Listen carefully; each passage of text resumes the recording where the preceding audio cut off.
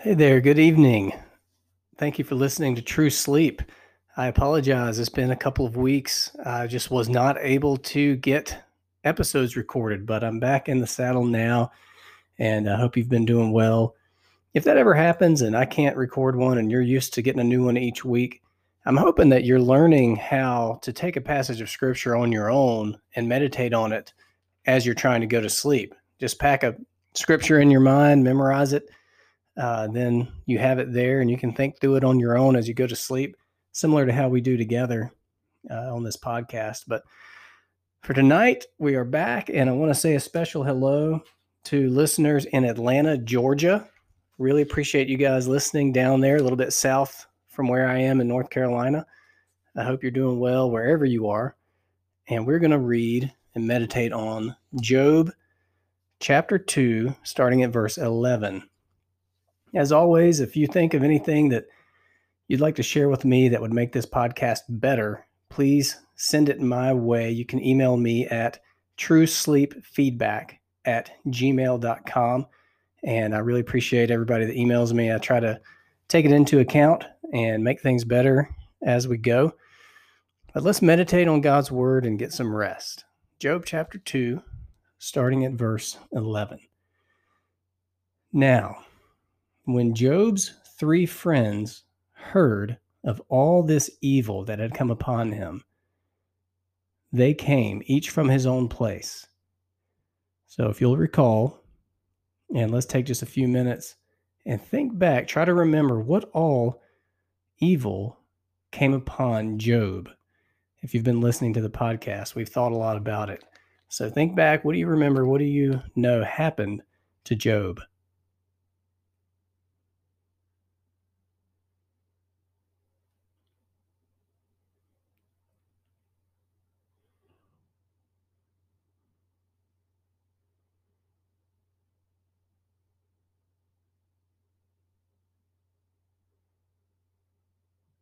So Job experienced great loss of livelihood and family and his children, and he even experienced physical ailments.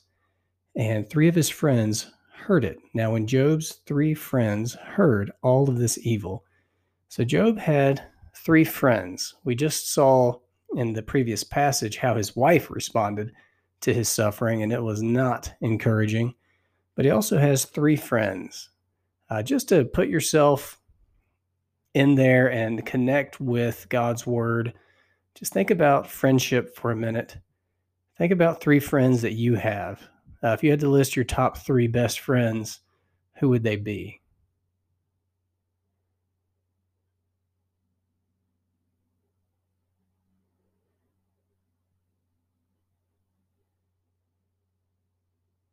Now flip that just a little bit. Who do you think would list you as one of their top 3 best friends?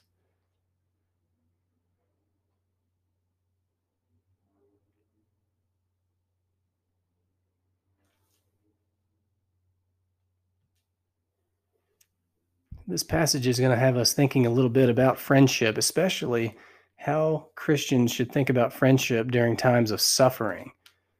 Now, when Job's 3 friends heard of all the evil that had come upon him, they came each from his own place. Eliphaz the Temanite, Bildad the Shuhite, and Zophar the Naamathite.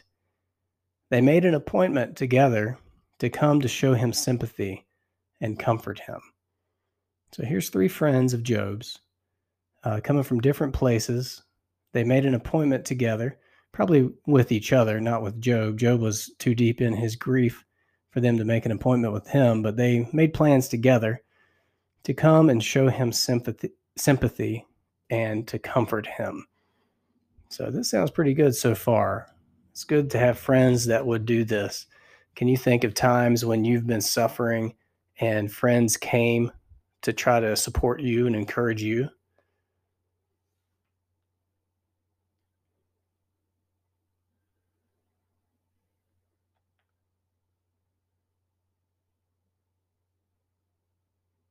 Can you think of a time that you comforted one of your friends when they were suffering?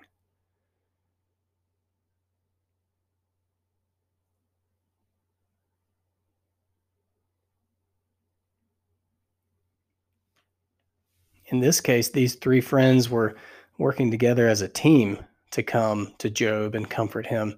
Have you ever worked with other friends to comfort a shared mutual friend before?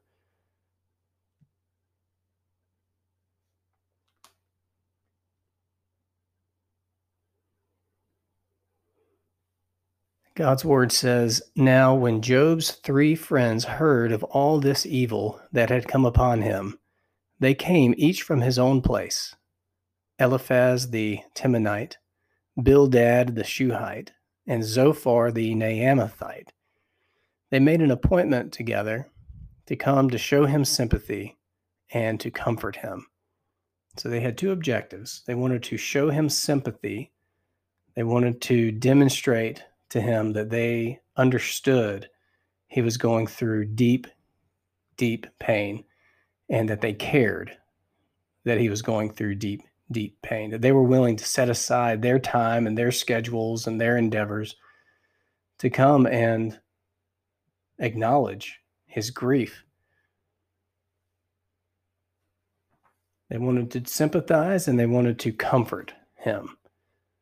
They wanted to do whatever they could to ease the pain that he was feeling.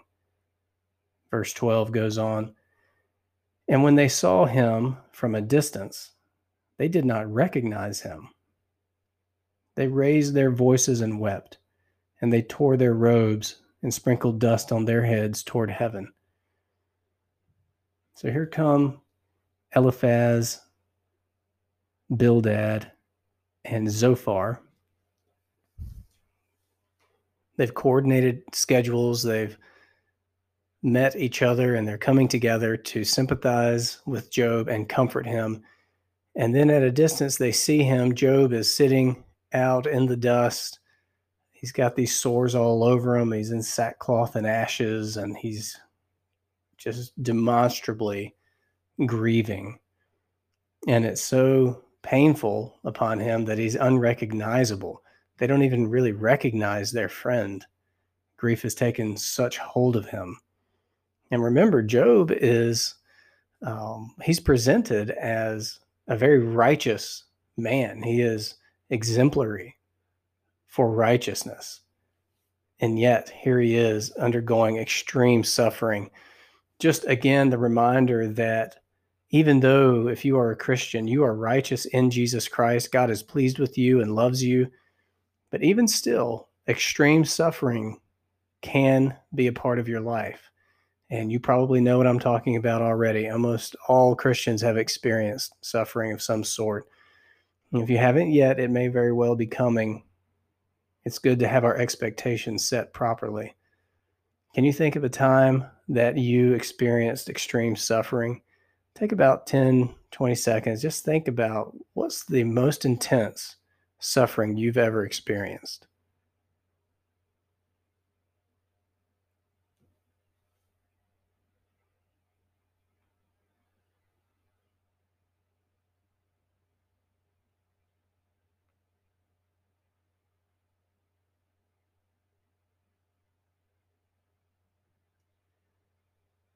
Let's keep thinking along this line a little bit. What's the most significant suffering you are experiencing in your life right now?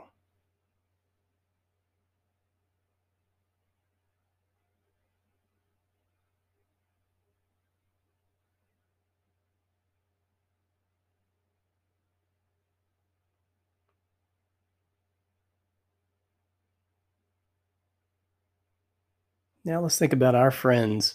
What is the most severe suffering we've ever seen our friends encounter?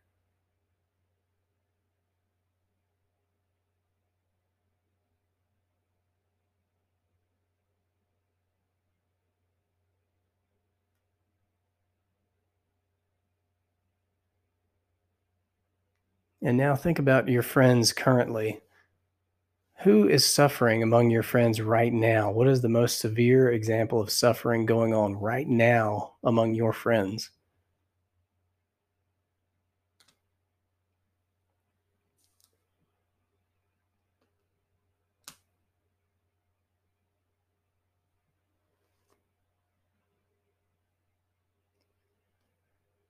And when they saw Job from a distance, they did not recognize him. And they raised their voices and wept, and they tore their robes and sprinkled dust on their heads toward heaven. This is such a demonstration, just an outward demonstration of their grief on behalf of their friend. They're shocked at how bad he looks.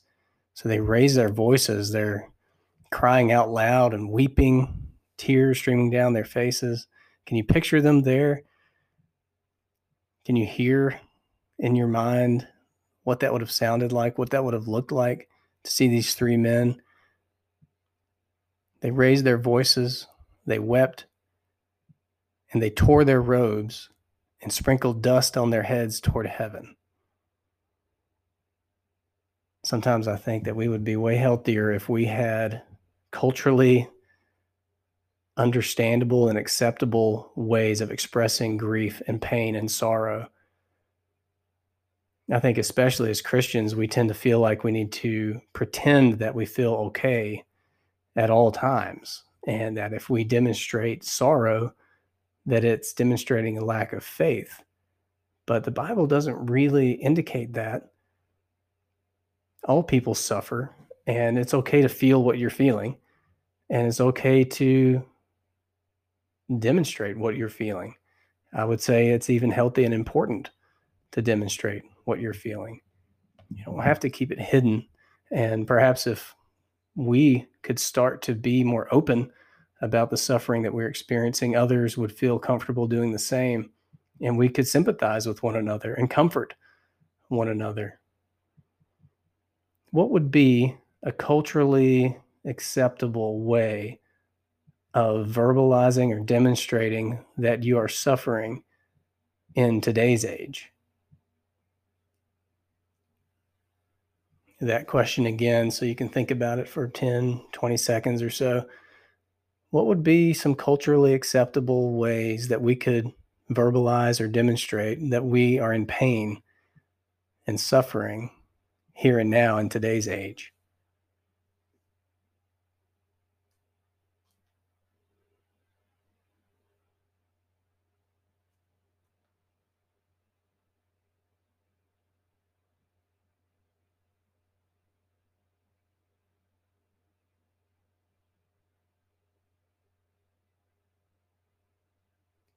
They raised their voices and wept, and they tore their robes and sprinkled dust on their heads toward heaven.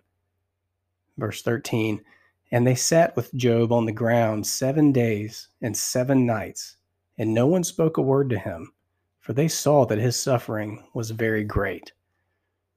So picture that. They arrive to their friend Job, who is going through the hardest time of his life, unrecognizably changed by the amount of suffering he is experiencing. And they are undone by it.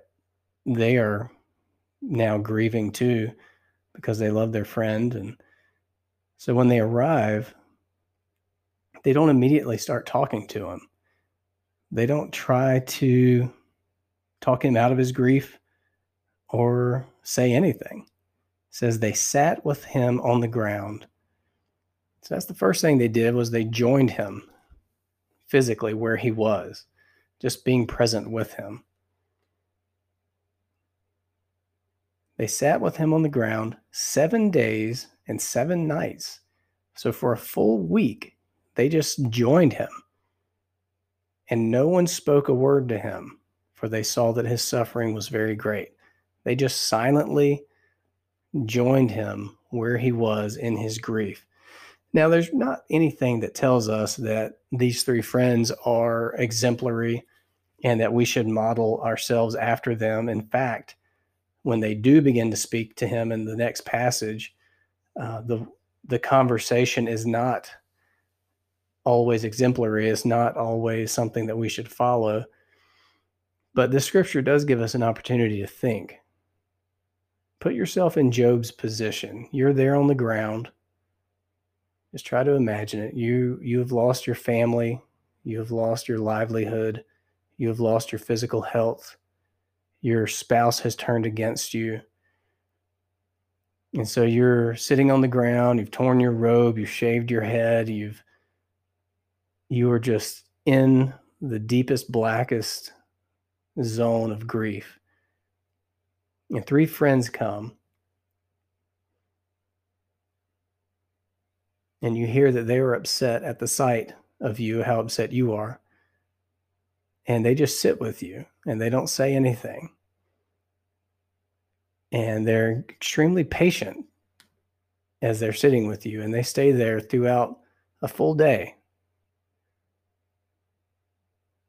And they stay there throughout another full day, and then another one, and on through an entire week. Now, again, there's nothing scripturally that makes us, this is just what happened, so it's not held out for us as an example of what we should do, but it seems good, doesn't it? Not to come in with a lot of words, not to try to explain the suffering, not to try to tamp it down with soothing words right off the bat, but just join someone, be present with them. It seems good. It seems Christ-like. I mean, he came and joined us through the incarnation, and really he just was with us for about 30 years before he started preaching and teaching publicly. There's something that rings true about it. So as we conclude meditating together, I would just encourage you to do 2 things. One, think about times when God has sent good friends to come and sympathize with you and comfort you. And just thank him for that. Thank him for those friends. Thank him for those times that he helped you through those friends.